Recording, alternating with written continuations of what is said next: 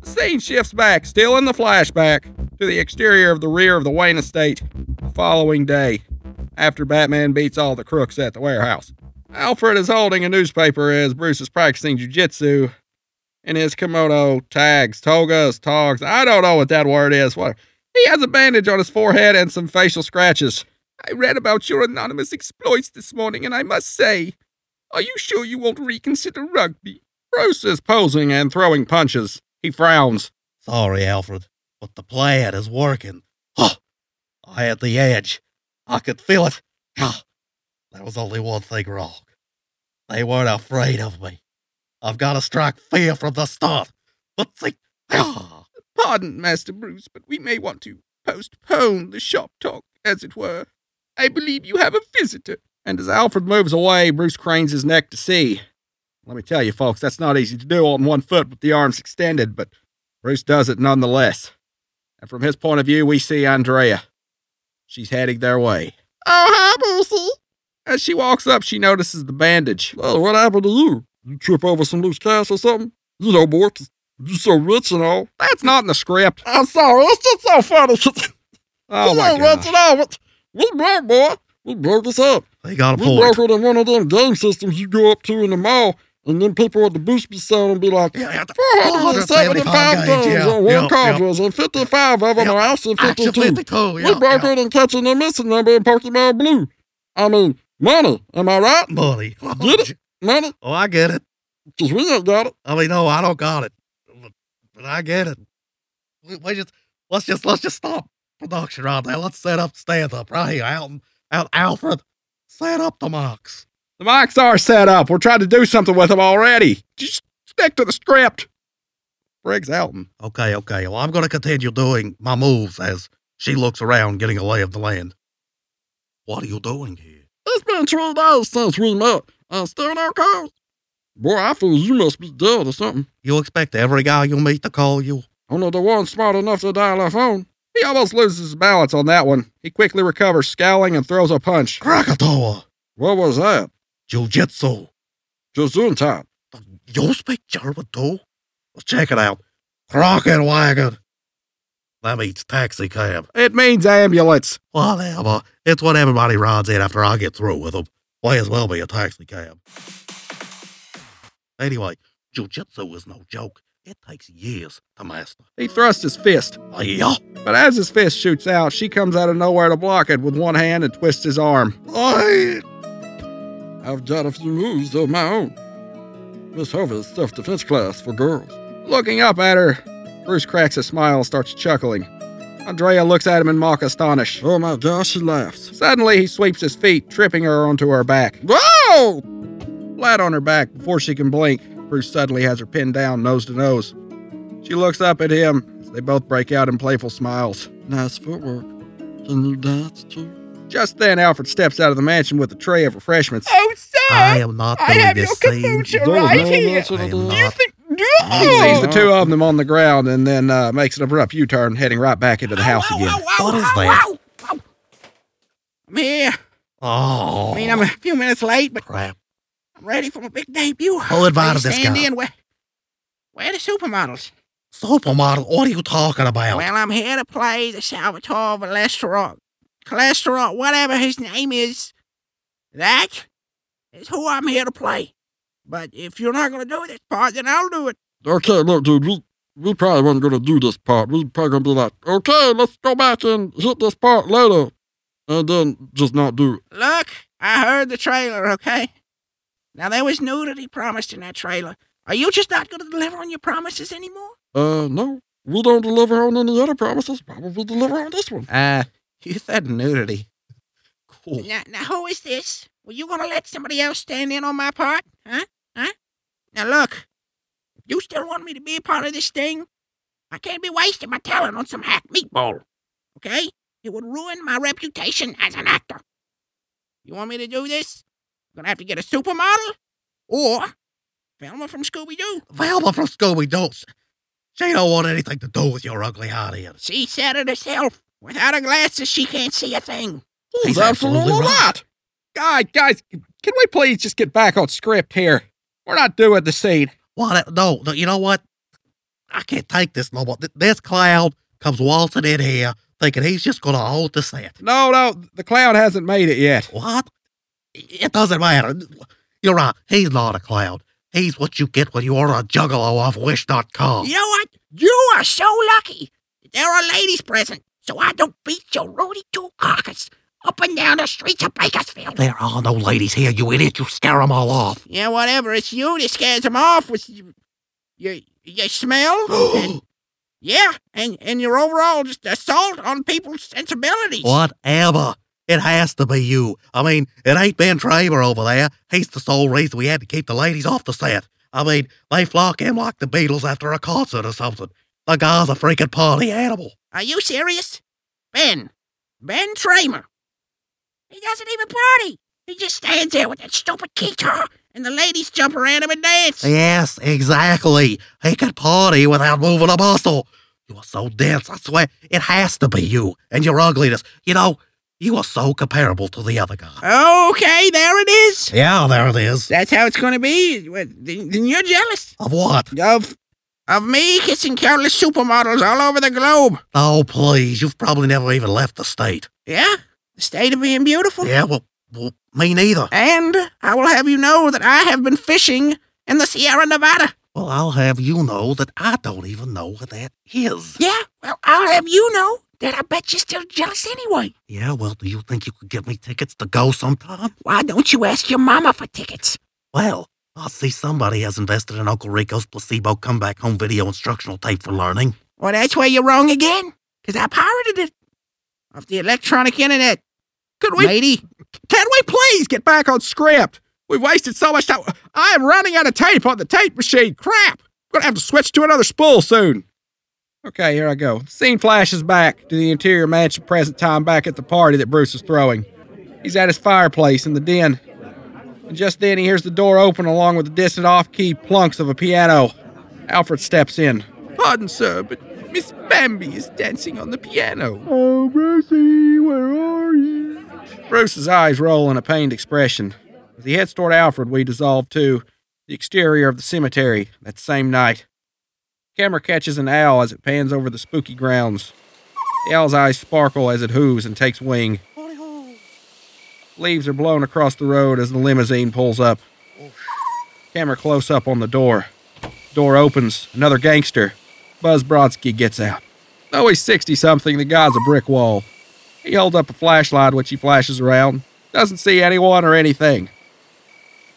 Then he reaches back to pull out a black wreath, and then he glances at the front seat where his two bodyguards, driver and passenger, are looking at him.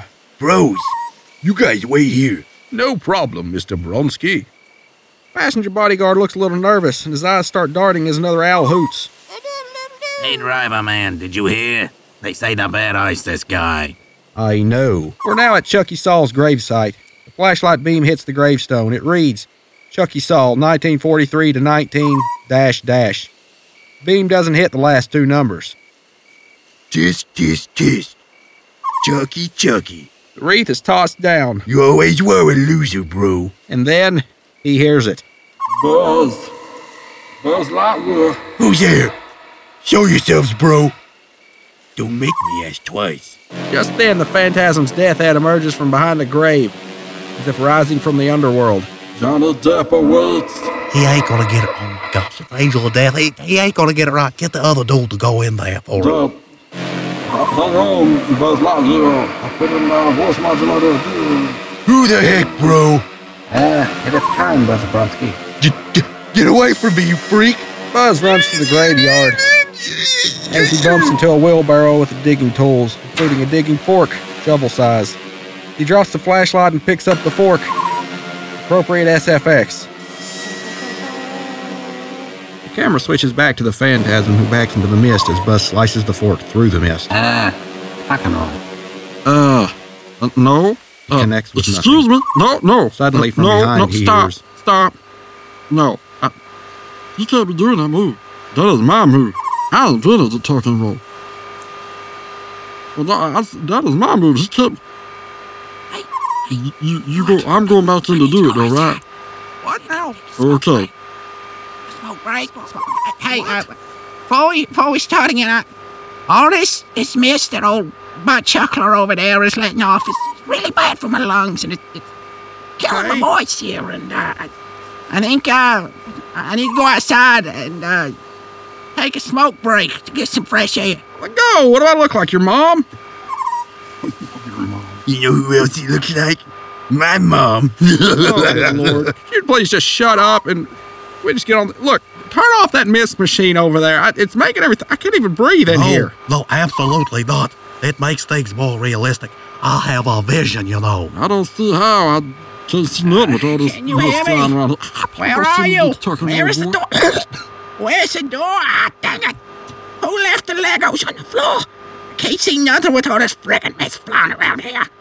You know what? Screw it. I'll take the smoke break later. The fork that Buzz Bronski threw, it connects with nothing, and suddenly from behind him he hears, It's time to pay for your sins, Mr. Bronski. Bronski turns to see the phantasm behind him. Again he swings, but the phantasm is too quick, ducking back into the mist. Tell him to move again. Sure, he does the tuck and roll. No, where's the hot dog? Sorry, he does the hot dog. That's more like it. The phantasm backs up, leaving a trail of mist in his wake. Buzz charges forward, ready to throw the fork like a javelin. All right, creep. Catch this. But as you just heard, as he was about to throw it, he fell into the mist as if the earth had swallowed him up. Buzz screams in surprise as the camera goes back to the bodyguards still in the car. They're already looking in the direction of Buzz's voice. Come on, we gotta find the boss. They rush out of the car. Camera goes back to Buzz, who's coughing. The mist dissipates. Dog machine. He suddenly realizes that he's lying at the bottom of a deeply dug grave. The rope hangs down the side of the pit. Camera changes to the phantasm's point of view. He's looking down at Buzz from the foot of the pit. He steps back off screen. Camera goes back to Buzz, looking up angrily. He sees the rope, grabs hold, and starts to climb out. On the other end of the rope, we see that it's tied to a lever of some sort. We're not sure what yet. Although as the rope is tugged, the lever ratchets into another gear, and suddenly we hear a grinding noise. Camera pans wider to show that the lever is on a dump truck piled high with dirt. It's parked almost flush to the side of the grave. Buzz has just pulled the lever that is causing the rear to upend, spilling the dirt into the grave. Camera goes back to Buzz. He's pushed back down by the dirt. Insert SFX. He suddenly realizes he's in big trouble. And little Chana. I love that movie. Hey, I just got a pretty good idea. What? You know that part of the movie where he cuts the knife and he says, "This is a good knife. Goodbye, Mr. Burton," and then he throw it back? Well, maybe in this movie, he said, "Goodbye, Mr. Bronski. Goodbye, Mr. Bronski," and then he dropped the grave on him. Gee, let me think. No. What? That is a good idea. We are not doing a Big Trouble Little China bit. And no. He done said Look, goodbye, Mr. Bronski. We're moving on here. Let's go. No, say it again. Say it again, but say it again. Goodbye, Mr. Bronski. See, it pretty much, it's talking right out of the script. It's like he's meant to be there. Hey, he does have a point, bro. Shut up and get back down in the grave. It's too late. I've seen it now. It's part of my vision. I'm seeing some visions too, and all this going around. Can you please just hurry it up? I want to unplug this stupid machine. You know, now that I think about it, was having him unplug the machine, take it into an isolated room, close the door, and then plug it back in part of your original vision? Good question. No, but as the Ninja Turtles teach us, change happens. And, also he was giving me cheeks, so, let him choke. No, stop. Help. By now the dirt is up to Buzz's waist, and it's still pouring in. He claws at the sides of the grave. Camera switches to the bodyguards as they approach, guns in hand. The driver leads. From another angle, the grinding abruptly stops, a split second before the bodyguards step into frame.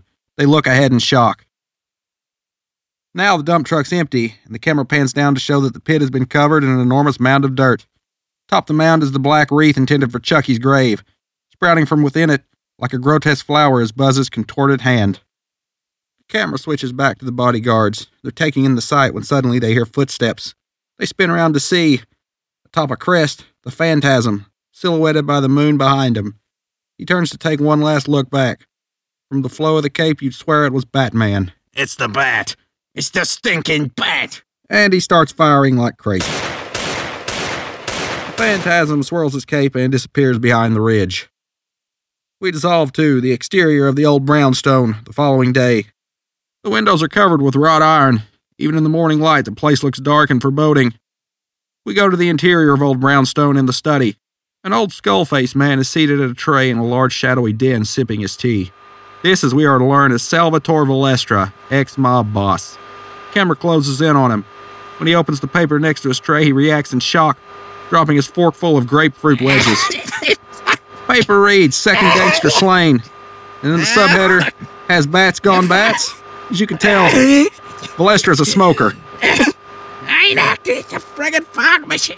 Oh yeah, we switched scenes. You can unplug that thing. No, we can't. Leave it plugged in for authenticity's sake.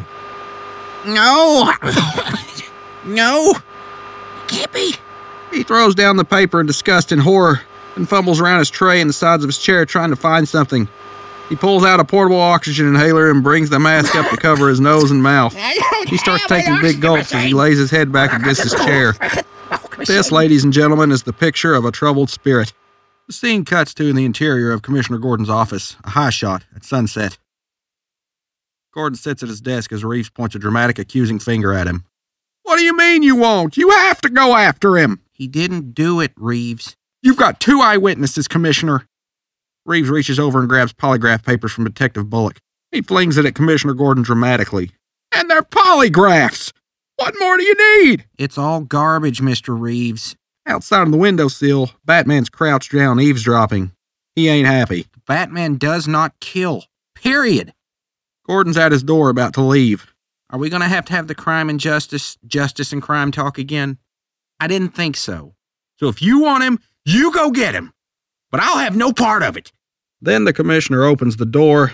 Camera zooms in on Reeves and the other cops, looking in Gordon's direction. The door slams, causing a couple of the cops to flinch. Not Reeves, though. Not Reeves. Gordon's impertinence only serves to bolster his misbegotten resolve. He turns to the cops. Well, gentlemen, any ideas? The scene cuts to the exterior overcast night sky minutes later. Suddenly, the bat signal flashes in the sky. Hold for a beat. I said roll it over, homie, 'cause I'm feeling kinda bony. I asked for rigatoni, and they bring me up bologna with a plate of macaroni and cheese on the side. Yeah, boys. On my yellow pages 'cause they think I'm kinda phony. What can I say? At the top it's mighty Yeah, lonely. boy.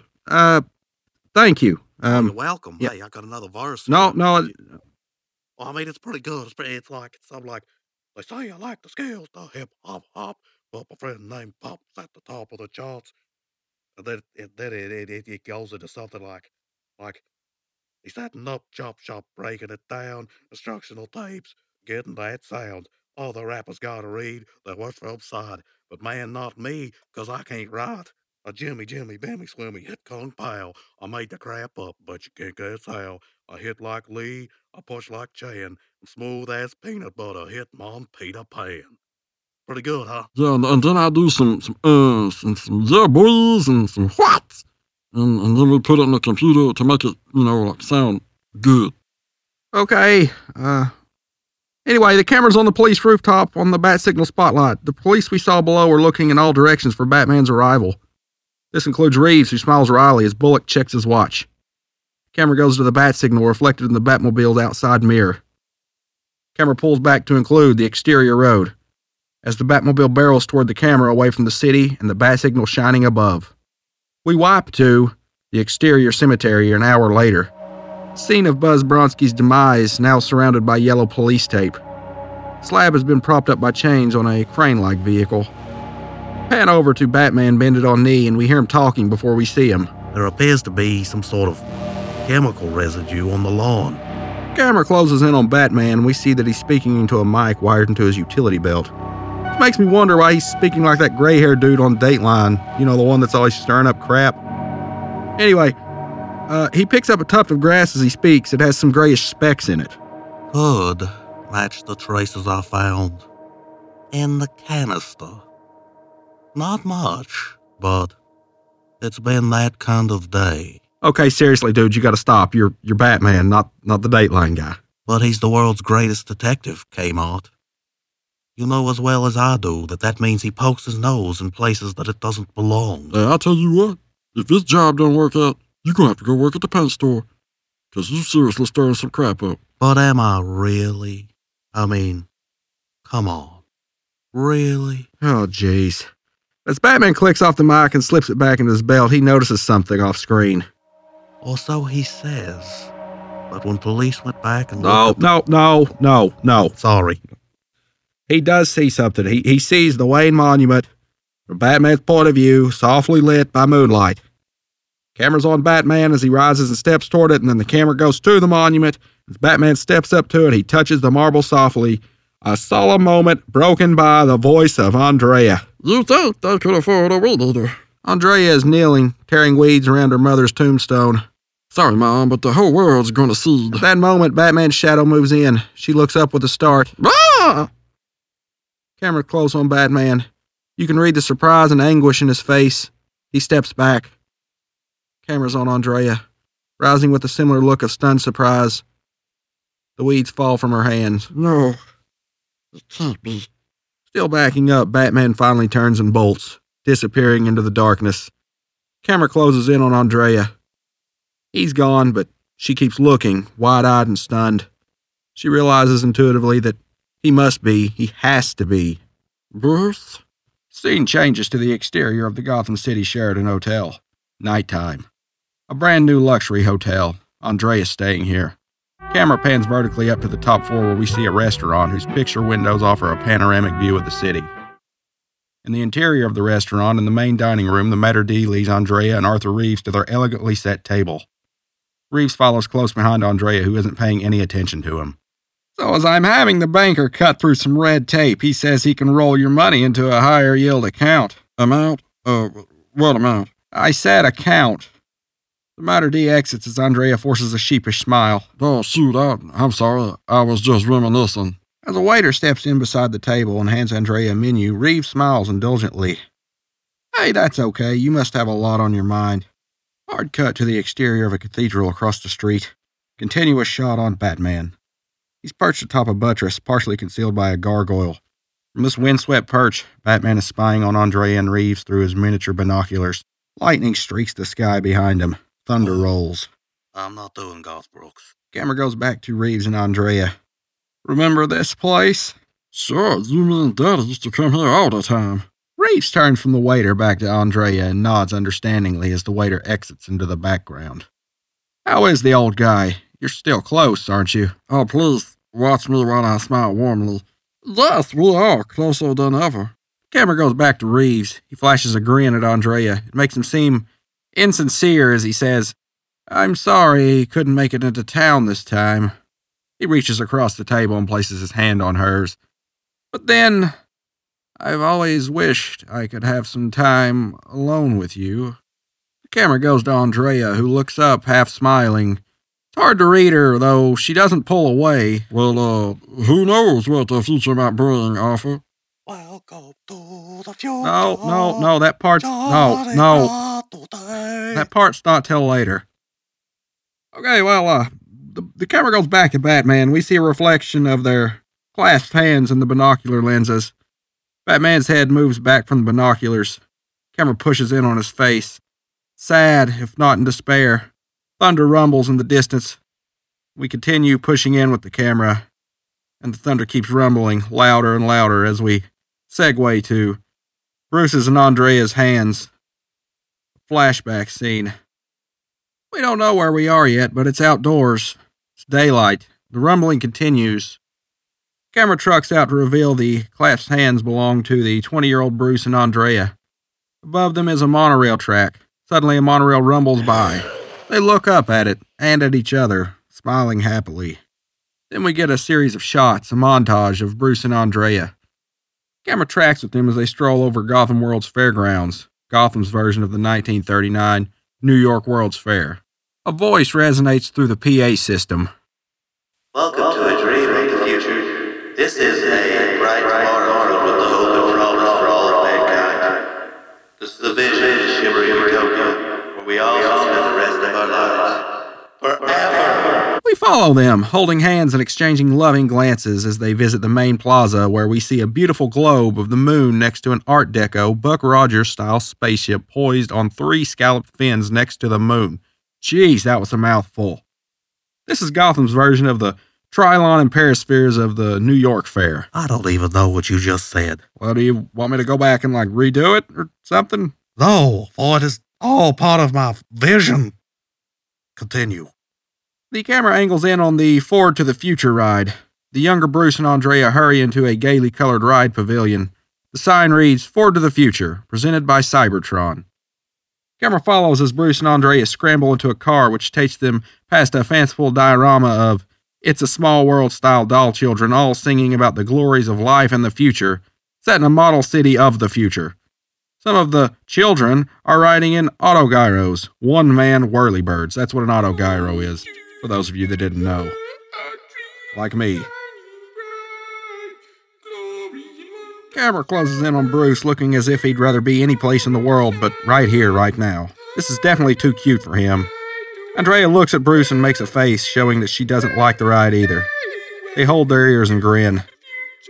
The car passes by an ultra-modern Gotham apartment of the future. Good Lord, thank you. A lifelike android housewife chops plastic vegetables in her kitchenette while her android husband reclines on the couch next to his android dog. The husband looks up from his paper to wave to the riders. The camera cuts to the interior of the Hall of Transportation, a vast high-ceiling pavilion open at the sides with columns supporting the roof, through which the fair's monorail track passes. Over the visitors' heads, models of one-man autogyros flutter about the transportation exhibit. Insert SFX. Bruce and the younger Andrea stand before the track holding hands as they look up at the monorail train zooming by. You really think we'll see any of this in our lifetime? Even as she speaks, something catches Bruce's eye and he steps away. She turns to him. Camera goes to a prototype for a jet-powered car. Quick cut. It's mounted on a pedestal. The sign identifies it as the car of the future. Bruce steps to it, drawn by the rear jet thruster. Shades of the Batmobile. Andrea steps in behind him. Wait, I am here. All right, I have arrived. Yes, that is a time. What are you doing here? I am here to play that fog machine. Oh, sorry. I am here to play the role of the robots that sing about the future in the past. You're too late. What? What do you mean I'm too late? You're playing him. Your mama is too late. Oh, real mature. Well, at least it looks like he invested in Uncle Rico's placebo comeback home instructional videotape for learning. That's right. I did invest in Uncle Rico's placebo comebacks home instructional videotape for learning. It's a big success in the future. No, that's what I'm talking about. Fine then, can I play the Phantasm in the past? No, that role's filled too. Yeah, let this guy play it. He's cool. No, you're playing him. Oh yeah. Maybe the Phantasm in the future? No, dude, sorry.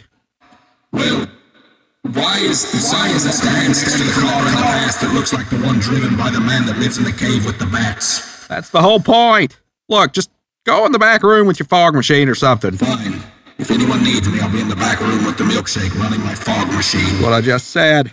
Make sure you shut the door and keep the machine on. Oh, thank the Lord. Someone don't shut the door. Holy crap. Anyway, Bruce is on the future Batmobile prototype looking thing, and then Andrea... What? I got me an idea. What? But you know that guy just come through here with that crazy Stargate looking doo-doo caca thing?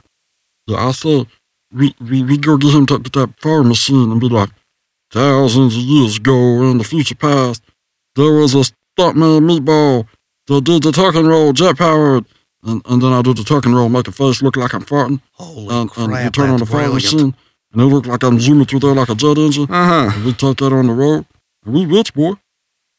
You ain't got to do this movie. That's got to be the best thing I've ever That heard. has to be the dumbest, most idiotic idea I've ever heard in my entire life. At no point during your rambling, incoherent idea did you say anything of value. Everyone in this room is dumber Came on. for listening to what you've just said. Came on. I award you no points. Came on. May the good Lord... Came on. I think you may have your scripts mixed up here, buddy. We're not doing Billy Madison right now. I think it's a good idea, though. Let's give it a whirl. I mean, what's the worst that could happen? No! And don't you even try to pull that vision crap with me, or I'll hit you so hard you got double vision. Just say your line, dude. Just say the line Andrea says. Just say it. Well, okay, you ain't gotta yell at me. But do repeat what you just said, because I was daydreaming about the fart machine and all the money we're going to make off of it. And I didn't quite catch what you was getting at. Say your line. Yeah. Bruce, I'm talking to you, Bruce. Camera turns to Bruce. He is jolted out of his reverie. Huh? Oh, I'm sorry, Andy. My mind was just on something else. You see, I've got this vision. Oh my goodness, Bruce, I got a vision too, boy. It's about this jet propelled meatball fly around the circus with a fire machine coming out of his butt, and it looked like he's farting, but he's not. He's really just flying, and he's getting all the money because they're throwing him all the tips. They call him the Amazing Stroganoff. Your brilliant vision has just given me an idea. Don't you to dare. make a jet-propelled car that No. fights crime No. and is modeled after a bat. No. That is not how the Batmobile comes around. No. Just no. He hasn't even seen a bat yet. What script are you reading? I'm not. I can't read. Well, how about you quit improvising and stick to what we're supposed to be doing here? Oh, sorry, though. I can't read away. Sorry. Take 12. Whatever take we're on. Just take it. We're taking it. We'll take it all. Take it all. Bet the farm. We'll take it. Anyway, what I'm thinking about, you might ask, Andrea? Oh, just, the future. Oh my goodness, how clever, Bruce Batman. You. Let me smile playfully. Anyone's future in particular, or just the generic brand? Camera cuts to a high angle of the fairground exit. Camera follows Andrea and Bruce as, hand in hand, they pass through the turnstile and exit into the parking lot where we see Bruce's limo waiting, conspicuous among the more modest passenger cars. Oh, you know. Shoot, boy. No, I don't. When was the last time you talked to me about your plans? The camera's on Bruce's limo. We see Andrea and Bruce step into shot, approaching it. We see Alfred standing at attention beside the driver's side door. Dad's been wanting to meet you. Bruce looks pained, but catches himself. Oh, yeah? She looks at him out of the corner of her eye. She says this little number. But I told him you weren't up for it yet. I mean, I can meet him. Oh, that's great. I'll call him right now. She heads off screen toward the limo, leaving Bruce standing nonplussed. Camera's on the limo. She's seated inside the open back door, dialing a number on the limo phone. This is before cell phones, folks. She looks up at him as she puts the receiver to her ear. You sure about this? Feigning a smile, well, what's a guy to say? Oh, yes, absolutely. Sure, I'm sure. Mostly. I'm sure. Alfred steps in beside him. What the heck am I doing, Alfred? This isn't part of the plan. Plans change, Master Bruce. Like, for instance, you were supposed to set up the airplane joke by saying, surely I'm sure, instead of sure I'm sure, and then she would have said, my name's Andrea, not Shirley. Don't call me Shirley. But you didn't, so just roll with it. Bruce shakes his head in confusion. Yo, you're driving me nuts. No, there's not a joke there. I mean, no, I must be going nuts. If I may be so bold, sir, I'd say quite the reverse. The scene dissolves to the exterior of the Beaumont's office building in the daytime. Beaumont's office is a tall building on a wide avenue in Gotham's Riverside Financial District. An auto and pedestrian bridge can be seen behind and to one side of the building. The scene cuts to the interior of Beaumont's office. The angle's on Beaumont and the younger Reeves. Mr. Beaumont, an imposing-looking businessman in his early 50s, sits behind his dark mahogany desk and looks over some papers. A younger Arthur Reeves stands to one side of Beaumont and offers him another file. Sir, if you could just go over these. Knock, knock. Beaumont glances up and instantly brightens as he sees his off-screen daughter. He adjusts his tie with one hand and pushes his work aside with the other as he makes ready to stand. Reeves looks slightly honked at being so easily ignored. Well, this is the most pleasant interruption. Wait a minute.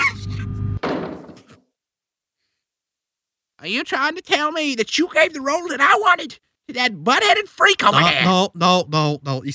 What? No. He is not butt-headed at all.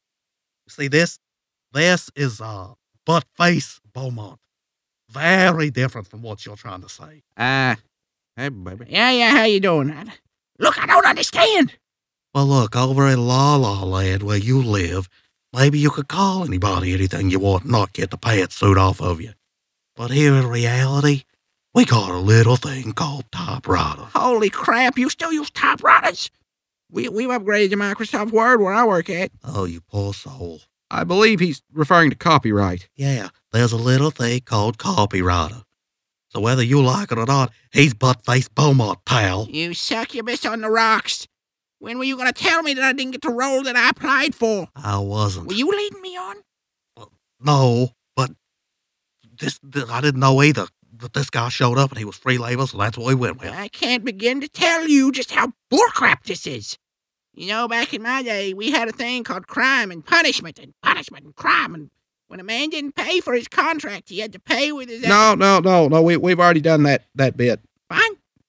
You know what? I'm just going to shut up and go back in the closet here and let your little freak show go on while I can't breathe for another 3 weeks. Hey, you hear that? Hear what? You just got wheezed. Ah, shut up. Moving on.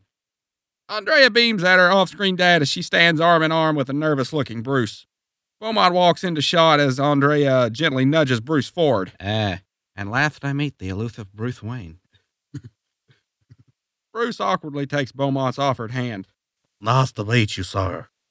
You called me sir. Andreas told me so much about you. I feel like we're practically family now.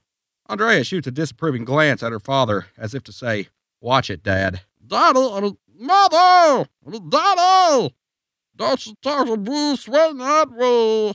Reeves deliberately clears his throat and gathers up his papers. Don't mind me. I was just leaving. Camera zooms out wider.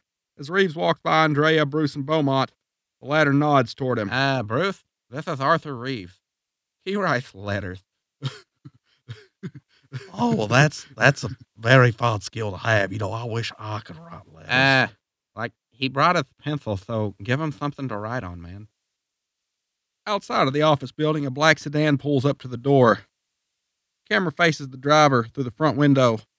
Looking up at the building, he is a lanky, fastidious character in a slouch hat. We'll refer to him as the tall man. He turns back to look at the man whom he is driving. Camera shifts on the back passenger window. Window slides down to show a smoky interior.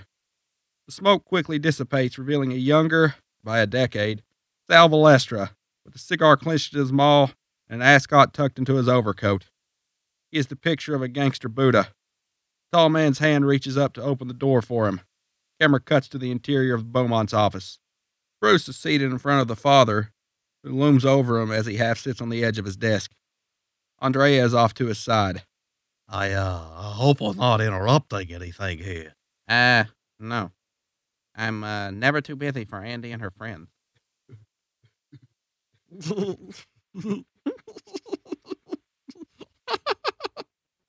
Good Lord, it's enough that he's chuckling. Why are you doing it too? I don't know. I mean, he's been doing it this whole time. I thought that was funny. It'd feel kind of weird if I wasn't laughing. I mean, people might think that I don't get the joke or something. There's no joke to get. You know what? He's the joke. He's an idiot. Hey, just stop laughing. Let me tell you, Bruce. Money and stuff is important, but, like, not as important as family and stuff. Are you kidding me? There was like a whole frickin' paragraph you're supposed to read. Okay, so after Buttface Beaumont screws up his entire line, Bruce responds with this. Yes, Mr. Beaumont. Call me Buttface Beaumont. You guys really suck. Just then we hear a buzz from his speakerphone. Excuse me, sir. But there's a Mr. Valestra out here to see you. Beaumont winces upon the word Valestra, and he turns sharply away from Andrea with an almost fearful expression. And then Mr. Valestra steps in. Without waiting for an invitation, Valestra swaggers in like he owns the place. Beaumont's attitude is subdued, almost cowed, complete about face. If Mr. Valestra says he has an appointment, then Mr. Valestra has an appointment. That's what I like about your pops, kiddo. He knows his priorities. Lester sits on the edge of Beaumont's desk and helps himself to a cigar. He grins knowingly at Andrea, who is clearly appalled. Camera fast dissolves to the exterior of Beaumont's building, tracking with Bruce and Andrea. Flashback continues. They emerge from the lobby and start down the sidewalk in the direction of the intersection where the street feeds into the bridge. Is my shirt too big or is that my flesh crawling? Camera's now angled on the sidewalk up ahead on Lester's black sedan. It's parked at the curb. Bruce and Andrea move past it. We see the tall man standing outside the sedan now, bent forward to get a close look at his reflection in the passenger side mirror as he brushes the corner of his mouth with his finger. I hear that Mr. Lester has that effect on people sometimes. The tall man notices Andrea in the rearview mirror. His eyes widen. He straightens up and gives Andrea a provocative leer. Oh! What was that? That's my, Homer Simpson impersonation. G. Andrea keeps her eyes straight ahead as if she hadn't heard a thing. Bruce, however, turns to look off in the tall man's direction, like he'd like to give the guy a pitchfork enema. The tall man glares back. No love lost. Camera's tracking with Bruce and Andrea as they continue walking. Bruce still glaring off. Noticing this, she reacts. Oh, come on, Bruce. Daddy just counts their money. They don't tell him where it comes from. It's not your father, Andy. It's what? Did you can't count? No, it's, I mean, I wish I could count too, but no, it's everything. Just then they hear, I said, hand over the cash box, man. A few feet away, there in the shadow of the guardhouse, we see a street vendor. A guy selling handcrafted jewelry off a black velvet draped card table. He's being harassed by 3 burly, leather-clad Hells Angels type. First biker's on his feet, bike parked in the background. He's grabbed the vendor's metal cash box, and he and the vendor are playing tug-of-war with it. The other 2 bikers remain astride on their hogs watching. On the cut, the second biker dismounts and then kickstands the bike and starts toward the vendor, menacingly. Give him your back, just so help me. I'll mess your face up so bad, you'll be breezing out part of your hair like Rick Rude doing a dabber on Jake the Snake Roberts. Bruce starts loosening his tie, his other hand clenching into a fist. Stay put, this could get serious. Andrea reacts alarmed as he starts forward, but she stops him, clutching at his arm. Well, Bruce, no, don't go. It's too dangerous. What do you expect me to do? Just stand here? Oh, it's true. I mean, now she put it that way, you gotta go. I mean, I don't gotta go. I mean, you could still talk me out. No time for words. You gotta get out there, boy. You're gonna die. There's like an ice cream shop down the street. We could go there. I ain't got no time for ice cream. Go be a man. Oh, crap. Okay, here I go. By now, the second biker has come up behind the vendor with a blackjack and smacks him across the back of the head. The vendor lets go of the cash box. Ouchie! And the first biker is able to take it from him easily. Camera goes to a new angle. The vendor falls, crashing into his card table. The table collapses, flattening and scattering the vendor's wares off screen. The vendor rolls off as Bruce comes running into the fray. First biker turns to find himself face to face with Bruce, who headlong runs into him, leading with the shoulder like a linebacker who doesn't know how to arm tackle. First biker drops the cash box. It goes crashing to the pavement but does not break open. Camera goes to a new angle. Bruce grabs the first biker and judo flips him into the river. Splash.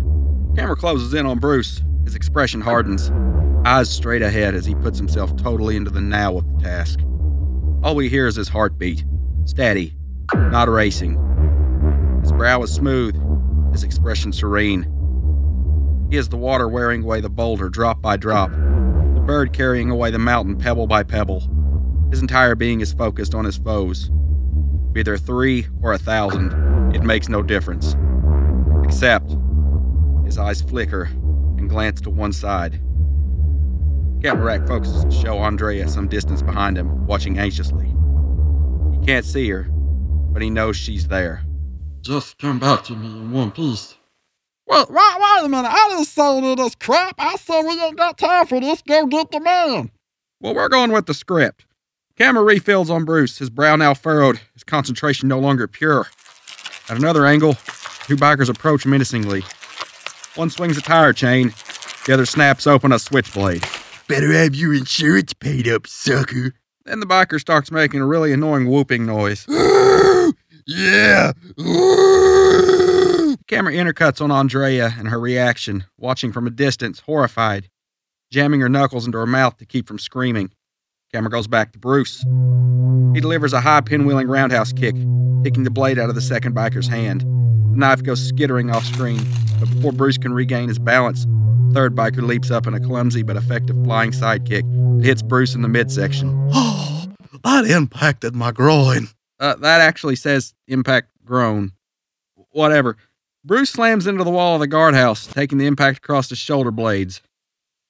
Then the camera goes to the second and third biker. They beat a hasty retreat, the second biker snatching up the cash box. Get the box, go, go, go.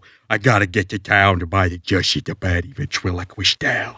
Bruce gets to his feet somewhat woozily and charges off screen.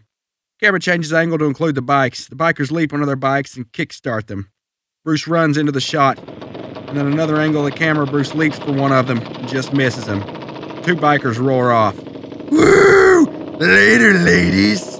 Camera goes back to Bruce. Concerned looking Andrea steps in, drops to one knee beside him as he sits up. Thank goodness you're all right. I was so frightened. What are you talking about? You said to go get him. Bruce is seething, clearly angry at himself, or her. Andrea tries to touch his face. Come on, let me have a look at you. Bruce annoyedly brushes her hand away. Andrea, please. He scrambles to his feet and moves off. Camera holds a beat on the startled Andrea looking after. Then, it dissolves to the interior of the Wayne Manor at nighttime in Bruce's study. The flashback continues. Bruce sits with a sketch pad doodling for a beat. Then he stops, looks up out the window, brooding. I mean, it is the 90s. People brooded. The camera switches over the shoulder of Bruce to the sketch pad. It's a figure study of a man in a skin-tight uniform with a long flowing cape pinned at the shoulders. Basically, the bad man. What? The bad man. Very different from what you were about to say.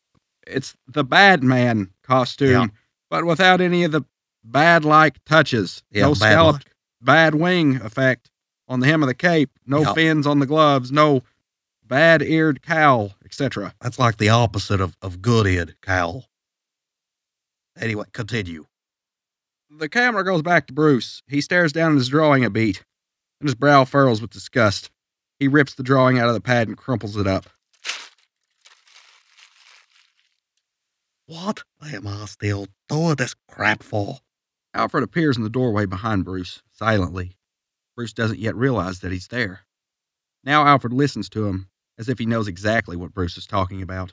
Bruce pounds the arm of his chair as he speaks. It's gotta be one or the other. I can't have it both ways. I can't put myself on the line as long as there's someone wait for me to come home. Miss Beaumont would be glad to know you feel that way, Master Bruce. Bruce turns to regard Alfred incredulously as the butler picks up the telephone extension on an end table. Its pickup button is flashing. Andrea's call is on hold. She's holding on line 1, sir. Alfred holds up the phone to him. Bruce leaps up, recoiling as if the butler were holding out a handful of snakes. Alfred, I can't. Not now. Bruce grabs a jacket hanging from a doorknob in the background. Camera goes to Alfred. He looks on as Bruce, wearing a troubled expression, moves past him. What shall I say? I don't know. I just don't know. And Bruce takes his exit, slamming the door behind him. Alfred reacts startled, then he recovers. He looks after a beat, clearly disappointed. Off which we wipe to close-up of Bruce in the night, somewhere else. Can't tell where yet, but it's outside. The background is dark. Distant thunderclaps are heard, and lightning flashes illuminate Bruce's face in staccato bursts as Bruce says, It doesn't mean I don't care anymore. I don't want to let you down, honest. But... It begins to rain. We pull back slowly, revealing Bruce in the jacket we saw him don in the previous scene, huddling against the cold, dressing someone off screen. It just doesn't hurt so bad anymore. You can understand that, can't you? The camera continues pulling back, revealing that we're in the exterior of the cemetery, nighttime, the Wayne plot. Bruce is standing before the monument to Thomas and Martha Wayne. He gestures in supplication as if pleading a case to them, trying to persuade them. Look, I could give money to the city. They can hire more cops, let someone else take the risks. It's different now. The camera takes a close-up on Bruce, a wet rivulet running down one cheek. The rain? Or is he letting himself feel? Please. I need it to be different now. He drops to his knees, clasps his hands in his lap. I know I made a promise, but I didn't see this coming. I didn't count on being happy. Bruce leans forward, clutching the large grave marker like he's gripping a man's shoulders. Please, tell me that it's okay. Maybe they already have. Bruce reacts, eyes widening, and whirls to see Andrea, standing a few feet away near her mother's grave, holding an umbrella as she steps forward out of the shadows toward him. And we truck out to include Bruce and Andrea. Maybe they sent me. Bruce rises and just stares at her for a beat, and then they embrace. Bruce's eyes squeeze shut, and a single tear streams down his cheek. Camera dissolves to the exterior of the cathedral, present time, close on Batman. Still perched here. Rain is now pouring down, dripping off his face and cowl like tears. The blimp motor from above catches his attention. He looks up off screen towards the source of a light that is spilling onto the frame. Camera's at a low angle. Police blimp's overhead, quick cut. It drifts lazily between sheets of rain, sweeping the area below with searchlights. The camera fast wipes to the exterior, Gotham Street, daytime. It's the next morning.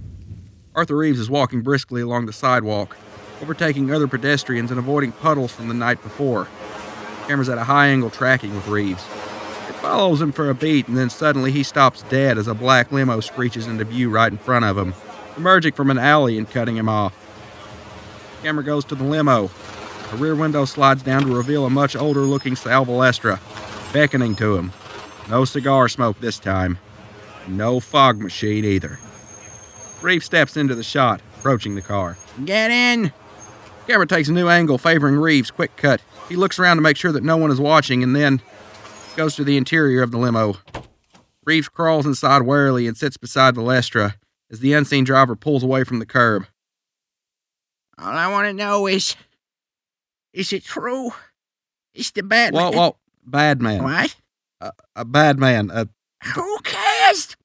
What are you talking about? It's part of that typewriter crap he was telling me about earlier. He meant copyright. What a freaking idiot. Very different. I don't care. From what? Okay. I don't care. Okay. Look. Is he hitting at people or not, dog? With a grim expression, Reeves nods. There are eyewitnesses. Camera goes back to Balestra. His features contort into a mask of fury.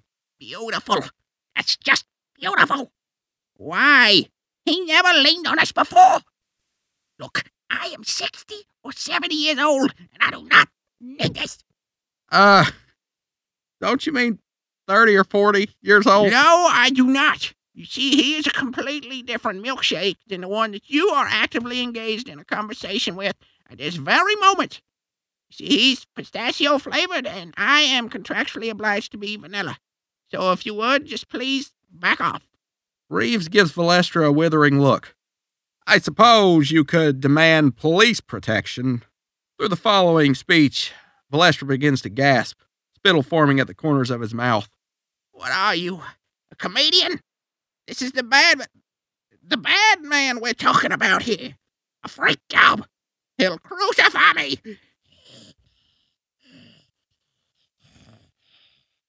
Camera widens out to include a portable oxygen tank leaning against the seat back. Balestra lunges forward and grabs the mask, clutching it up to his face as he frantically plucks at the valve, cranking it up to full. Reeves leans forward toward the partition separating the back seat from the driver and knocks. Pull over. Camera closes in on Reeves, giving the off-screen Balestra a sidelong glance, clearly unnerved. It's not very healthy in here. Camera wipes to the interior of the Batcave, main computer station. Extreme long shot. Batman sits at a keyboard inputting data. And then... O'Neill Funding Corp. Adams Tool and Die. I should have known. Sir? Chucky Saw and Buzz Brodsky. They have some history together. Camera is on Alfred, in the weapons area. He is polishing and fencing foils with an oilcloth. He looks up, cocking an eyebrow in keen interest. They were partners at Dubby Corporation, set up over 10 years ago. Camera widens out to include Batman. As Alfred steps toward him, during the following, the screen shows a database with a highlight moving down a list of names to hold on the name Valestra Salvatore. The third director was one Salvatore Valestra. The name gives him pause. In his expression, we see a flicker of recognition. The camera goes to a new angle on the Batman. I've been saying that this whole... The Batman and Alfred. Batman rises, turns to go. Angle adjusts to include the Badmobile waiting in its turntable. Sal's having company tonight. Don't wait up. Badman strides toward the Badmobile, and Alfred, still with foil in hand, steps back into the weapons area. Meaning I trust that once you're done with him, you'll be seeing her. The Badman steps up to the car, then stops, turns around to shoot Alfred a sharp look. You think you'll know everything about me, don't you? Alfred gives the foil one more wipe with the oilcloth, and then on the word sir, jams it into the sword rack with an irritated scowl. I diapered your bottom. I bloody well ought to, sir. Well, you're wrong. That was the sound of the canopy closing and me pulling back that handle that shoots fire out the back. Why? We're low on budget again. Okay, yeah, we could definitely tell. Anyway... hang on, wait. It was still a neutral. Okay. Couldn't you tell by the noise? Anyway. That was illegal. Okay. The camera goes to stock footage of the rear of the Batmobile. The afterburner flared, and the car started off. Alfred disappointedly watches it go. Scene wipes to the exterior of Valestra's townhouse. At dusk time, camera starts on the Badmobile, parked in semi-concealment in an alley behind the building. Then the camera pans over to frame a fire escape outside an upper floor window of the townhouse. We wait a beat, and then we see the bad shadow inside, moving across a window. Scene changes to the interior of Valestra's townhouse in the study. On the desktop, camera holds a beat on various papers, personal documents, strewn over the blotter. Blue-black gloves are thumbing through them. They're the gloves of Badman. He looks up and scans the room. Camera widens as he grabs a gooseneck desk lamp. He tilts the light up toward the wall. He looks on the wall at a single photo, Valestra and a nightclub singer, spotlighted in the pool of light from the off-screen desk lamp. Camera holds a beat, and then it pans over the wall, the lamplight revealing in turn lots more photos of Valestra. Valestra and Mayor Hill. Valestra and Union Chiefs. And finally, we hold on one more picture revealing Valestra and Chucky Saul and Buzz Bronski and Carl Beaumont, Buttface Beaumont, all seated together at a restaurant, all smiles, pouring and toasting champagne. A fifth figure, the tall man, is a shadowy shape at the picture's edge. Camera goes back on the bad man, reacting with widening eye slits. You can almost see his ears twitch. Camera goes back to the wall photos. This is like an Old Spice commercial. It's just going everywhere. We push into the frame with a smiling, butt-faced Beaumont, his white teeth filling the frame, which lightens and whitens as the following fades up. You know how much I've always wanted to see Europe, Bruce. My dad has business down there, Swish. And then the camera pulls back, the white dulls to slate gray of an overcast sky. We see that we've gone back 10 years again as we segue to the exterior of the rear of the Wayne estate at sunset. Flashback again. A rocky promontory far to the rear of Wayne Manor. We see Bruce and Andrea in silhouette strolling along. The surf pounds below. That's some sort of hush-hush deal. I mean, he won't tell me a thing. Shoot, he won't even tell me when he's coming back. Will you at least let me try to talk you out of it? Bruce. Wait, please. Camera favors Bruce as he looks down at her blankly for a beat, as if trying to figure out what to say. Silence. And then... never mind. I'm no good at this. He rummages in a pocket and then pulls out a velvet box. Crouches to hand it to her as... Here, you'll get the idea. Camera favors Andrea as she opens the box. Inside it, an engagement ring. It has a diamond big enough to choke the proverbial horse. She seems tongue-tied, but it's only the shock of the moment. Well, what do you say? Of course I will! Through the following, we hear what sounds like seagulls chirping. First softly, but increasingly more intense. Bruce holds the box for her and takes the ring from it and slips it on, and admires it a beat. I never thought this would happen. I always felt like I threw you a curveball. Now you never know what to do with me, because I wasn't in the plan. You are now. I'm changing the plan. Crevice suddenly erupts with an explosion of bads, forcing Bruce and Andrea to stagger back. Bruce throws a protective arm over his intended as they look up in awe at the bads that keep coming, swirling in a great vortex, blanketing and darkening the sky. It's as if hell had blown open. Crazily fluttering bads filled frame, blacking it. Take a beat, and then camera fades in on the exterior of Gotham Suburban Street. On a mansion at nighttime, the flashback continues. The home of the obviously well-to-do Beaumonts. The Wayne limo pulls into the long driveway and makes its way up the circular drive before the front door. As the limo pulls up, we see that there are already 2 cars out front. The scene goes to the interior of Wayne's limo. Andrea and Bruce sit behind the liver-eyed Alfred. Andrea notices something off screen and reacts with puzzlement. Uh-oh. Looks like he's got company. From the silhouette on the curtains, we can see that Butt-Face Beaumont has clients in there, conferring with them across the desk. Business type company. Bruce senses her unease. He usually doesn't see clients here. At least not at this hour. She bites her lower lip. Camera goes to the exterior of the limo. The right rear door opens, revealing Bruce and Andrea. He leans forward to hold the door open for her. Maybe we should wait till tomorrow before we give him the good news. Maybe.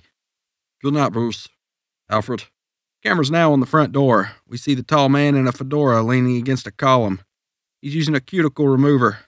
Andrea passes through frame on her way into the house. She ignores the tall man as she passes him.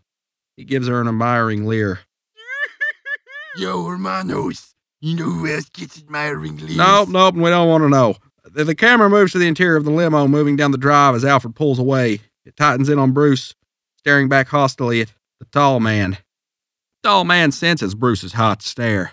He looks back in the off-screen direction of Bruce, and he sneers. Off which the camera wipes to the exterior rear of the Wayne estate on the crevice the next morning. It's still the flashback. We're on the crevice from which the bats burst earlier. There's a painter's ladder propped against the side of the shaft. He's one bad mother. Mamma Jamma. Shut your mouth. Look, I'm just talking about Shaft. Well, I guess we can dig it. You said shaft. Twice. Oh, good Lord, I fell right into that one. On the cut, a flashlight beam plays over the ladder. Then Bruce, dressed in sweatshirt and jeans and holding up the flashlight, rises into view, calling out as he climbs the ladder. It's another cave, all right. Could be as big as the house. As Bruce rises out of the pit, he sees Alfred standing there, brow furrowed, the expression clearly one of sadness and dismay. In his hand, he holds a small package wrapped in brown paper. Judging from the number of bads that came out of it, Alfred, what's wrong? It's just arrived, sir. Bruce takes the package and stares at it a beat. A puzzled expression seems to say, what the heck does this mean? Then he tears the package open. The paper falls away to reveal the ring box. Dear Bruce letter taped to it. The camera resumes on Bruce. He can't believe his eyes as he scans the note. Left with Dad. Too young. Need time. Forget about me? The note slips from his slackening hand and flutters off as his face contorts in sudden sorrow. Bruce throws back his head and howls a classical Greek theater earth cry. No! The camera hard cuts to the interior of Bruce's study. Close up on the portrait of the Waynes, the flashback continues. Bruce's parents stare at us, stiff, formal, unsmiling. We pan away to frame a window, then push in, and the camera dissolves through to the exterior promontory on the crevice. Continuous shot. The camera descends into the hellhole, turned and twisting around rock formations, becoming lost in the darkness. Then the camera dissolves to the interior of the main cavern, the future bad cave. The camera continues panning down stalactites, dripping limestone tears, as if this were all one shot. The camera ends its pan on the bad cowl, draped over a dressmaker's form in the foreground. Alfred steps in to pick it up, and the angle adjusts as he turns to hold it out to Bruce. He stands in the shadows wearing the rest of the costume. He takes the cowl. The camera goes to a new angle on Bruce. His back is to us as he puts on the cowl, and then he turns around, eyes glowing, demonic. And even the imperturbable butler is taken aback. My gosh. His master solemnly moves past him. He is now someone else, a creature of dark and terrible. Camera dissolves to the interior of Valestra's study on Batman in the present. Batman takes Beaumont's photo from the wall, slips it under his cloak. He moves to the open window, and in a swirl of his cape, he is gone. Camera wipes to the exterior of Gotham World's fairgrounds at dusk. It's a close-up on the globe. The once beautiful globe of the moon, the glistening centerpiece of the fair, is now a rusted hulk, a white-stained roosted place for pigeons. Camera pans down across the now abandoned and rotting fair exhibits and picks up another antique. It's Al Valestra, pulling up in his dark sedan. The car steps in front of the now dilapidated World of the Future exhibit. A few sawhorse barriers have been set up to keep people out. Camera gets closer on the sedan. The door opens and Valestra, wearing a top coat and slouch hat, warily steps out. In one hand he carries a briefcase. In the other he holds a small oxygen tank and takes a deep breath from it to bolster himself. Valestra lowers the mask and looks nervously towards the exhibit. Oh, jeez. If it was just some other way. The old mobster edges around the barrier and hobbles into the exhibit. Camera changes angles to the Phantasm. Watching cautiously from a nearby vantage point, camera changes to the interior of the exhibit. It's dark. Valestra makes his way hesitantly through the darkened exhibit. All around him, strange, gnomish shapes are seen clumped together in the shadows. Valestra pulls his collar tighter and takes a few steps forward. Suddenly, the lights flash on, revealing the old mobster standing in the midst of the World of the Future ride. Only now the doll-like audio-animatronic puppets have taken on a freakish look thanks to the rust and decay. The dolls spasmodically jerk to life as a quavering, badly pitched tape of the ride's formerly peppy theme song is heard. Forward, forward to the future, our dreams are shining bright. Suddenly, gunfire opens. The song is obviously over, but the gunfire continues, at least momentarily. The animatronic dolls are obviously destroyed at this point, but whoever's firing all the shots puts another one in the last doll just for good measure. Very shaken, Valestra looks toward the source of the gunfire. There's a tall, thin shape in the shadows of a tunnel. His eyes grin, and smoke rises from his gun. Then as he steps out of the tunnel, the malevolent clown tosses the gun away. I hate that song.